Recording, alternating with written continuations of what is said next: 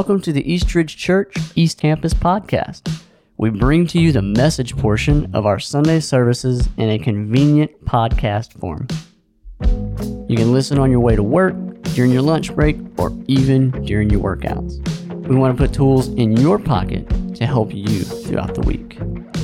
If you would like to find out who we are or what we are about, please visit us at eastridge.church. All right, let's go.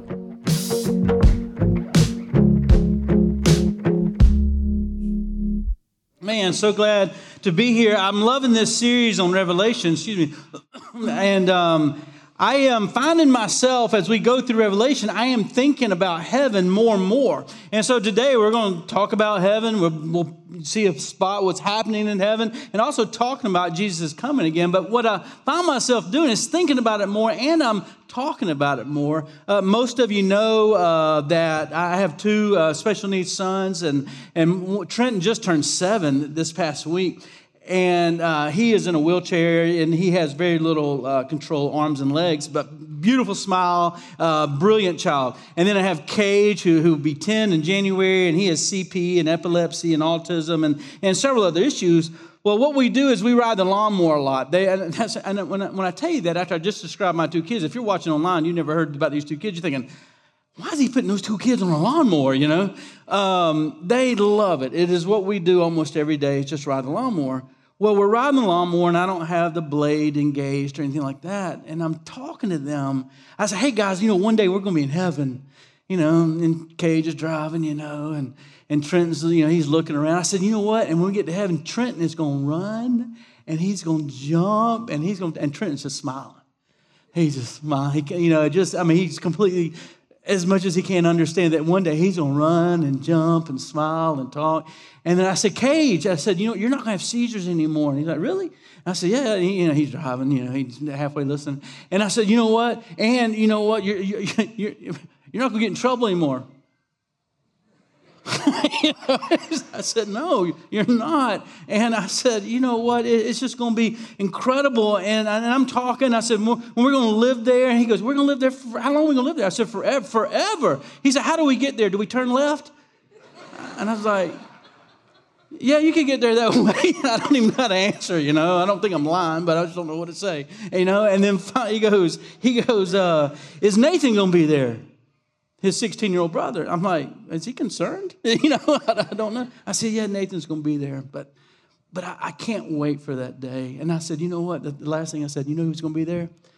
I said, Jesus is going to be there. And Cage went, I said, yeah, we're going to see him, we're going to talk to him, and we're going to be able to touch him. Listen, I want you to have that kind of hope as we walk through this book of Revelation. When the book was originally written to the original hearers, it was an incredible source of encouragement. And throughout throughout the last couple thousand years, it's become a book that's really been used to debate with. Don't fall into that trap. And let the Word of God, let the book of Revelation encourage you. We may not understand everything that's written in it. That's okay, all right? But let's just walk through it, and let's remember that in the end, man, the church wins, and Jesus takes the church as his bride. And, man, it's going to be better than any way that I could ever describe it to you.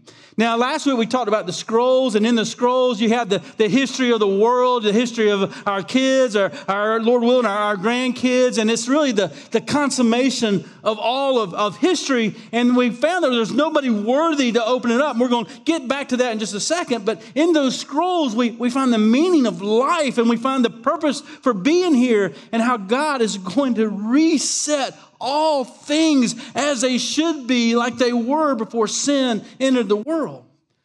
And so in chapter 6 and 7, we're going to see terms like 4 horsemen and the pale rider. I know when you hear pale rider, a lot of you think of Clint Eastwood, or, how many of y'all even know who Clint Eastwood is, okay? That's a dying generation, aren't we? All right, you think about Clint Eastwood. What does all that mean? 144,000, is that it? Is that all I can make it? What does all this mean? There are many different views on Revelation. And again, own these views. We don't all have to be on the same page in order to be saved. You can study this, and you can study this section of Scripture, and you can walk away. You look at 4 different authors, you could come away with 4 different views. Some slightly different from each other, and some vastly or completely different from each other. I have come to the conclusion there are 2 experts on the book of Revelation. John, who wrote it, and Jesus, who told him what to say. That's the conclusion I've come to. But we're going to use today Scripture to interpret Scripture. If you've ever been through a Bible study course on how to study the Bible, one of the things you want to use Scripture as much as possible to interpret what Scripture means. So we're going to be walking through as Matthew 24, when Jesus is talking about the end of things. We're going to be looking at Matthew 24 as we walk through these chapters in Revelation. But remember this when it comes to the book of Revelation, and we keep saying this each week, and we'll say it throughout the series, this passage cannot mean for us what it did not mean for them. Okay, it cannot mean for us what it did not mean for them. So this passage, what it's really going to do today, helps us see, as we get into it today, what's really happening in the world, the real reality. What we talked about last week when Brandon was speaking, and this week is John is caught up in the heavens, and God is Jesus, and you got the 12 tribes of Israel, you got the 12 apostles, and they're surrounded this throne, you got Jesus in the middle, and all these 24 thrones around it. And we're calling it this convergent space, and this where heaven and earth meet, and you got Jesus and God and John and us. Because of our faith in Christ, we're citizens of heaven now. We're not going to be citizens of heaven one day. Man, we're citizens of heaven right now. And I know it's as hard as it is to believe it. Paul says we can approach this throne of grace now through faith. Now, we may not see what John sees. Matter of fact, I've never met anybody really who could see what John sees. But in faith, you and I are caught up in this convergent space. But that's a hard concept to grasp, so don't get stuck there, don't get lost there. But what we must know and understand is what is happening there. The things that we're talking about today is being played out all around us. It's the real reality. So let's get into the first 4 seals that the Lamb was worthy to open. So you have the white horse. Now there's different views on this, but I'm going to go with this. The white horse. This represents the Antichrist. You got a white horse with a white rider that has a white robe and a white bow. He looks like Jesus, but he's not Jesus. Now in Matthew 24, you're going to see where Jesus is talking about the end of time. And when he's doing it, almost exactly parallels what's happening here in Revelation. In Jesus 24, verses 4 through 5, he says this, talking about the end of time. He says, watch out that no one deceives you. For many will come in my name, claiming I'm the Messiah, and they'll deceive many. Man, there's going to be a false teacher one day, and he's going to say, no, I'm the Christ. Or there's going to be many false teachers. You know what they're going to say? There's many ways to heaven. There's many ways to find your purpose in life. It's going to be all about false teaching. Now, John wrote about this in 1 John when he talked about these false teachers and this false doctrine that comes out. This is what he says. This is how you can recognize the Spirit of God. Every spirit that acknowledges that Jesus Christ has come in the flesh is from God. But listen to what he says. But every spirit that does not acknowledge Jesus is not from God. This is the spirit of the Antichrist, which you have heard is coming, and even now is already in the world. There's this imitation Savior that has no power to save. Now, in the world, you know what? What it looks like is they're saying this, you know what? There's a way to believe in Jesus that has nothing to do with the Jesus of the Bible. You know how you can tell a false teacher? They're going to deny that Jesus is the Son of God. They're going to deny that Jesus is the way, the truth, and the life. They're going to deny that, no, there's many ways to get to heaven. And if you're struggling with that, I'm going to tell you something. You've been influenced by this spirit of the Antichrist. You've been influenced with this false teacher. Now, it's okay to maybe wrestle a little bit. But recognize the fact that that is false teaching when it says, no, there's many ways to heaven. Or, if you're good enough, man, if you'll behave, man, then you'll get into heaven. No, we're getting to heaven by our faith in Jesus and our faith in Jesus alone. So here's how the church responds to the white horse. We respond by proclaiming salvation in Jesus alone. Now, I want you to say salvation and Jesus alone with me on the count of three. 1, 2, 3. Salvation in Jesus alone. Listen, this is being attacked hard. It is being attacked very hard. There's nothing you and I can do to save ourselves. The only way we can save ourselves is through faith in Jesus alone. Now you have the red horse, the second horse of the four horses. You got the red horse. Now look, it's war and slaughter. The red represents the blood that's going to be shed all around the world. Not the blood of Jesus, but man, people that are suffering and dying. Now, by nature, we're bent towards war. And I can prove it. How many of you ever had a 3-year-old in your house? Man, battle, right? They're ready to go. I'll even say this. Having a child with autism, man, he's ready to fight all the time. With the brain defects that's going on with him, his frontal lobe doesn't work, the thing that puts on the brakes. Man, there is rage there. When rage and anger and the human spirit find consensus with others, what does that lead to? And it leads to an all-out war, whether it be a civil war, whether it be a world war, whether it be even a fight among a church. Man, when rage and anger and the human spirit find consensus with others, it leads to all-out war. But what if there's not a world war going on right now? Is that horse sitting still when there are no wars?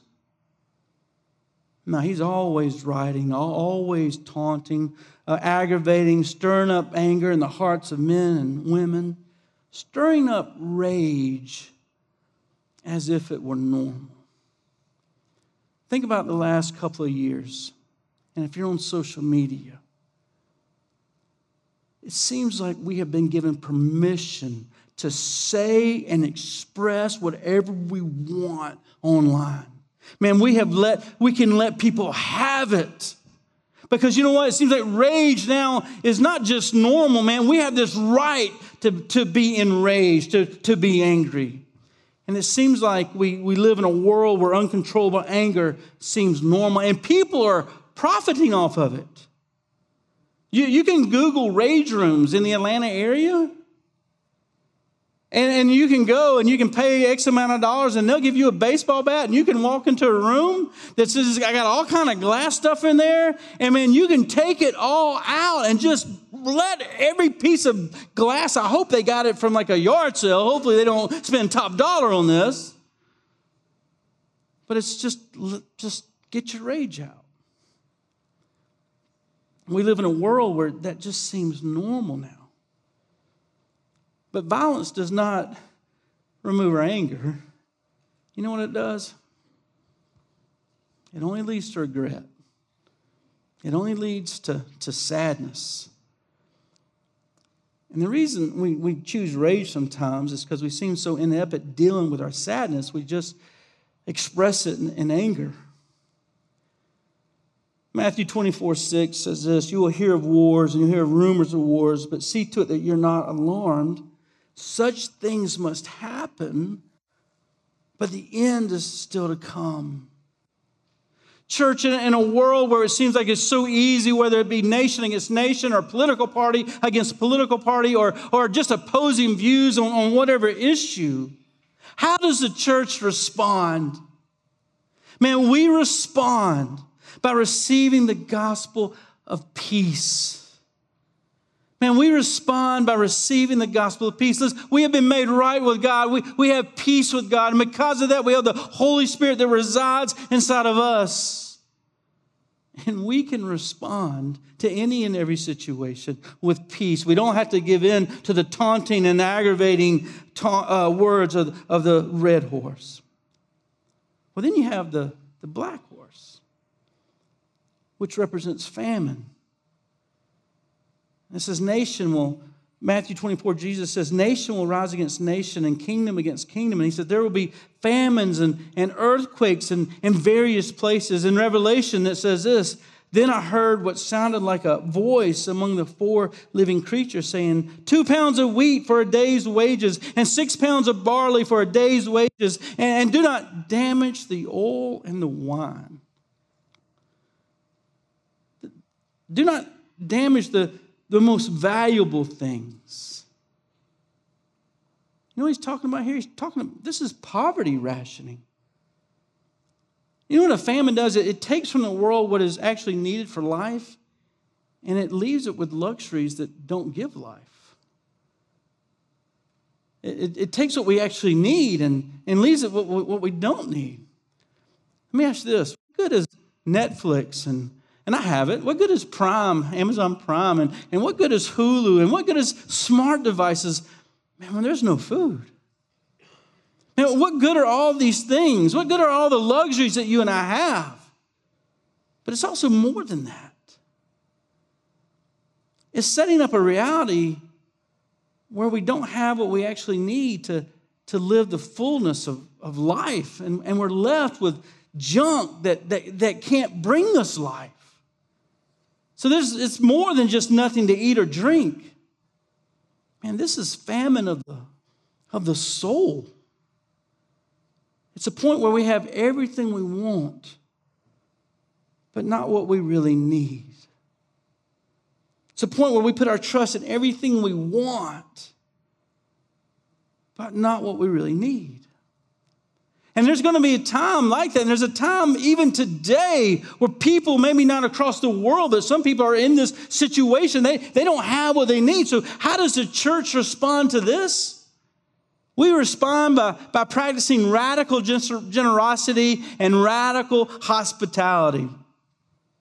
We have a gentleman in our church, and he's going to be out of work for 10 weeks. And he's the... they probably make about the same, he and his wife, but their income's been cut in half. And so I went to him and I said, how much money do you need? How much money do you need? He said, I'm going to need between $8,000 and $10,000. And I said, okay, I'm going to raise that. And what I didn't do, I didn't come up here, and you can say, well, you're doing it now, Scott. I didn't come up here, and I didn't let the whole church know. So far I've been to 5 people. And I'm thinking people are going to give 50, 100, 20, 10. I talked to 5 people, and I've raised $5,000. I'm telling you. People didn't just pull out their wallet and say, all right, here's a 20. No, most of them said, let me think about it. And man, what they've done, and I'm not bragging, but I've given this way. And I remember when I thought about what my gift was going to be, I thought, you know what? I don't want to just give over the overflow. I want to sacrifice for this. And I cannot tell you how that has blessed my soul. And I can't tell you how it's blessed the souls of the others who have given sacrificially.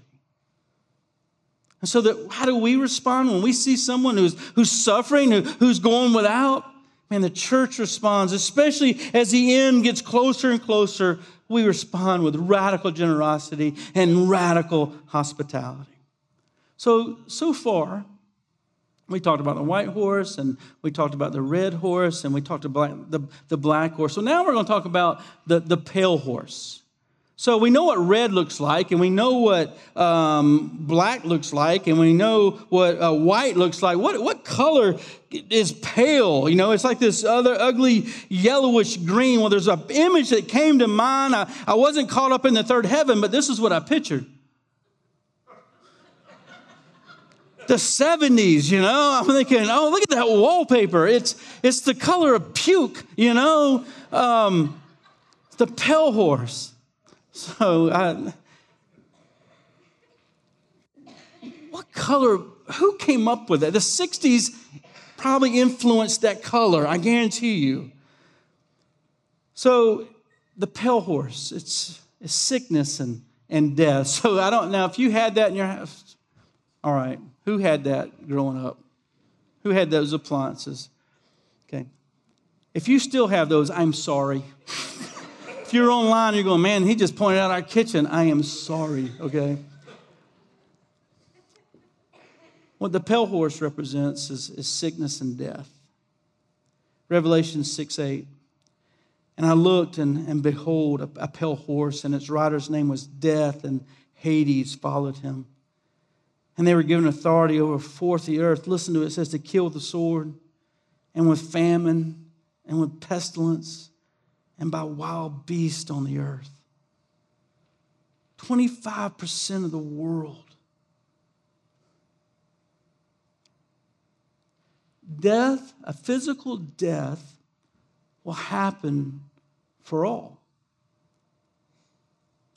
All of us one day will face a physical death. We do not beat physical death. With all the medical and pharmaceutical commercials I see at night, man, listen, none of them promise that you and I will live forever on this earth. Everyone still dies. We are not whipping death. It is still undefeated. Sickness surrounds us, both in the church and outside the church. So how do we respond to that as a church family? When we see sickness and we see death, man, we respond in faith, man, believing God can heal. But we also pray that prayer with open hands. Knowing that, God, if you decide to take this person, we trust you. Your goodness is not determined by if somebody is healed or not. How many of you in the room right now know of somebody that's sick, that's really sick? Can we just pray for that person for a moment? Because that's how we respond. And then I'm just going to close that time just for a moment. Let's just call that person's name, whether out loud or to your, just quietly. Just say that person's name to the Lord.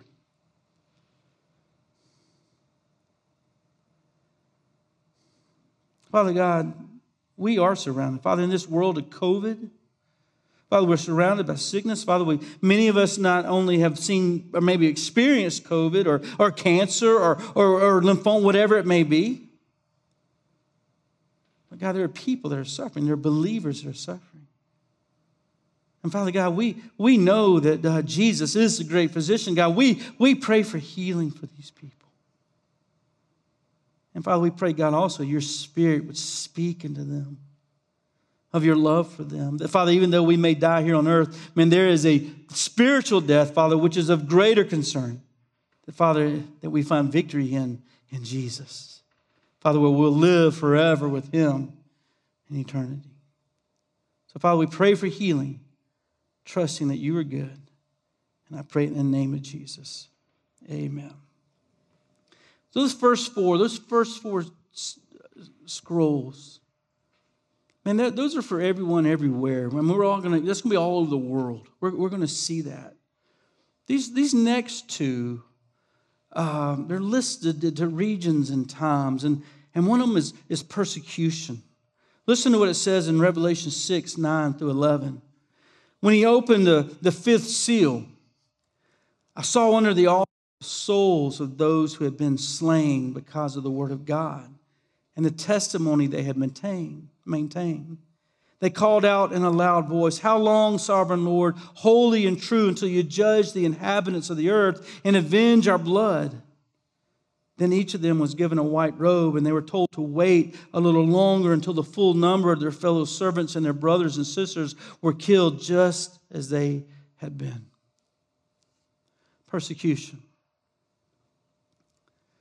Now, I hear people talking about we're experiencing persecution in America, and maybe a slight form, maybe politically and things of that nature, or maybe you've experienced because of your faith in Jesus, you lost a job. There's a persecution that's not going to happen one day, but is happening right now. We have some ministry partners in India. And I want to tell you about two buildings. There's a huge field. They drove us out there to see it. And as you drive up to the huge field, there's a big apartment building. Now, it doesn't look like our apartment buildings here in America. It was like 3 stories high, and it was, very, very long. And what they do with that building is ministers and elders and churches that are under extreme persecution, they have to escape during the middle of the night. And they come and their families get to stay in these apartment buildings for free. Matter of fact, this particular apartment building is dedicated to Eastridge. And I'll tell you this, some of the people didn't make it to the apartment building because I talked to their brothers, who one of their brothers was a pastor, and he was killed because of his faith in Jesus, because he wouldn't stop preaching Jesus. Well, right across the field is an orphanage. And the orphanage is filled with kids, and some of you sponsor these kids. It's filled with kids whose parents were killed because of their faith in Jesus. They just kept showing up on Ververt and Neelam's front porch, 10, 12, 15 kids at a time. And man, there's a whole orphanage filled with these kids whose parents were killed because of their faith in Jesus. Persecution is going to happen, yes, in the future, but I'm telling you, church, it's happening now as well. It's not just a future thing. Sometimes it's so easy here in America to think that one day it'll happen. No, it's happening now. So you got persecution. And how do we respond to that? This is not on the screen. We pray for them. We pray for, yes, protection, but we pray for boldness. We pray, yes, for safety, but we also pray for joy. And we pray that the gospel will continue to go forth. And then he talks about the next one is natural disasters. He says, I watched as he opened the 6th seal. There was a great earthquake. The sun turned black like sackcloth made of goat hair. The whole moon turned blood red. Now, understand this language. This is apocalyptic language. We don't write like this anymore. He said, and the stars in the sky fell to the earth as figs dropped from a fig tree when shaken by a strong wind. The heavens receded like a scroll being rolled up, and every mountain and island was removed from its place. Can you imagine being John, seeing that? You know what this is to do? Is to strike up emotion in us. Now, here's the thing about natural calamities. They're usually in a certain region or a certain place. I think about Hurricane Ida. They happen. I think about earthquakes we hear about around the world in Haiti. Man, they happen. There's always this mindset, we'll get through this and we'll rebuild. Think about New Orleans. Why would you build a city under sea level? It's crazy. But here they are, and they did it. But you know what the mindset is? We'll get through this, and we'll rebuild, and then another one will hit there or somewhere else. And we'll see these things increase.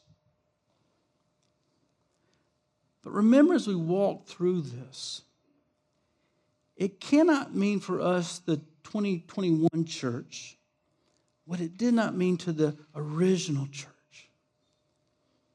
When I say the original hearers. Now, listen to what happens next.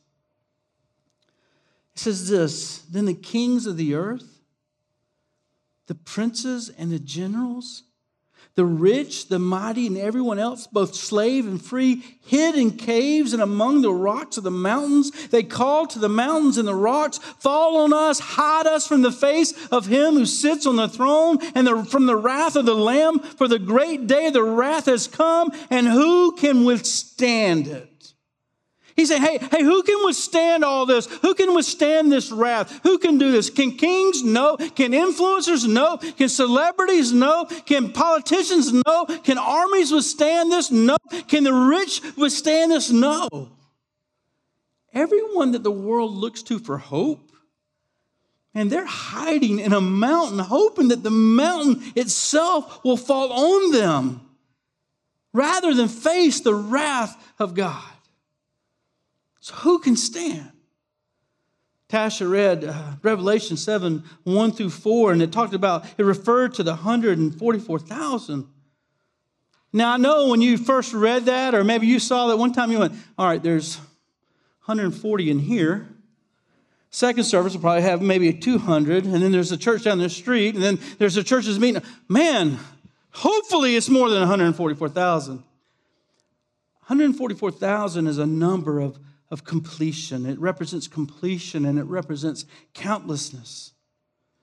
It says in verses 9 through 12, he says, after this I looked, and there before me was a great multitude that no one could count, from every nation, tribe, people, and language, standing before the throne and before the Lamb.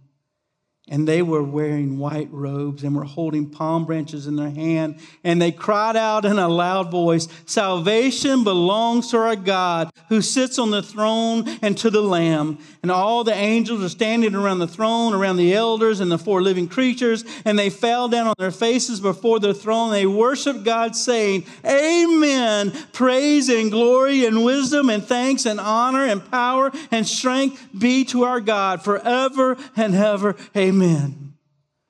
They're singing. We just read about these four horses, these two persecution and natural disasters. And listen, they're singing.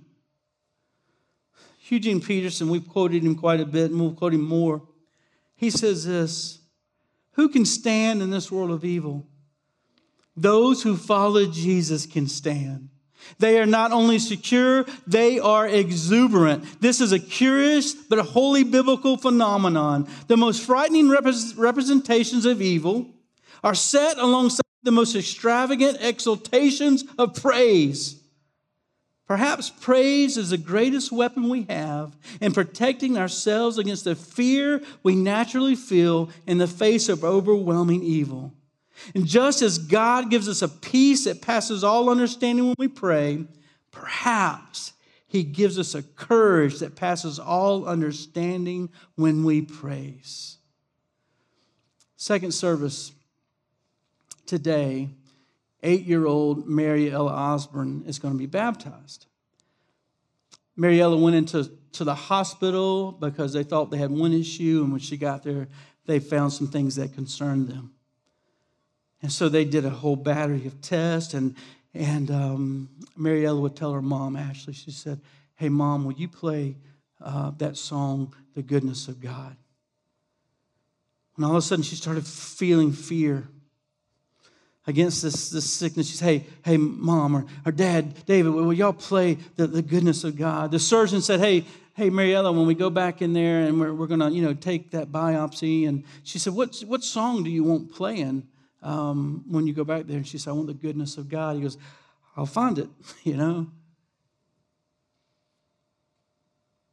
In her fear, an 8-year-old turned to worship. And worship. Man, she faced some of the hardest times an 8-year-old, as much as she can understand, had. What did she do? She faced the fear. She faced the sickness with worship. Man, she sang. So who can stand in the face? Man, God's people. Who can stand in the face of evil? Who can stand in the face of fear? God's people can stand and sing in the face of evil. I don't want to do this. I don't want to feel like, hey, I'm just sort of soft selling this and there's suffering to come. Don't worry about it. But let's remove the dread and fear that we're tempted to experience. Listen, I do believe things are going to grow more fierce and things are going to grow harder, but let's remove the dread and the fear that's tempting us. Listen, Matthew 24:14, Jesus says this, and this gospel of the kingdom will be preached in the whole world as a testimony to all nations. Then the end will come. It will get worse, but Jesus is coming. Listen, the riders have been unleashed, and anger and opposition to the church will increase because God's people are confronting it all around the world, and the kingdom of God is growing. Listen, the church started in Jerusalem 2,000 years ago, and here we are in Covington, Georgia, and it is still spreading. Listen, Rome did not destroy the church. Plagues did not destroy the church. Hitler did not destroy the church. COVID will not destroy the church. The courts will not destroy the church. Politics and governments will not destroy the church. Schemes of the past have not destroyed the church. False doctrines, it will not destroy the church. All of hell will come against it. And listen, and you know what we will do? We will stand in 2021 singing our songs to Jesus. This is our victory. Listen, this is our victory. Man, evil knows it. It's growing more fierce, and we will sing in its face. Hey, stand with me. Let's sing to Jesus. Hey, this week you're going to be faced to be afraid. You're going to face discouragement, maybe face fear, face evil, whatever. You're going to be tempted to believe, maybe to doubt your faith. Hey, listen, sing in the face of evil. Don't wait till you feel like singing. Now, you know what I believe? I believe praise songs are just prayer put to music. Man, you just praise Jesus. Listen, thank you for joining us online. Thank you for being here today. Hey, to this week, practice. Hey, sing to Jesus. Sing to Jesus. See you next week.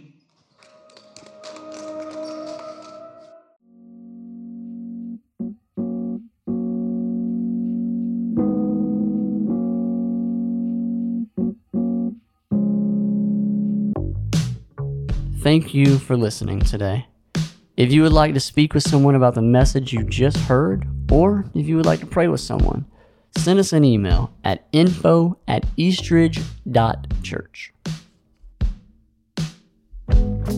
If you feel led to support the ministry at Eastridge, please visit eastridge.church/give. Thank you for your generosity.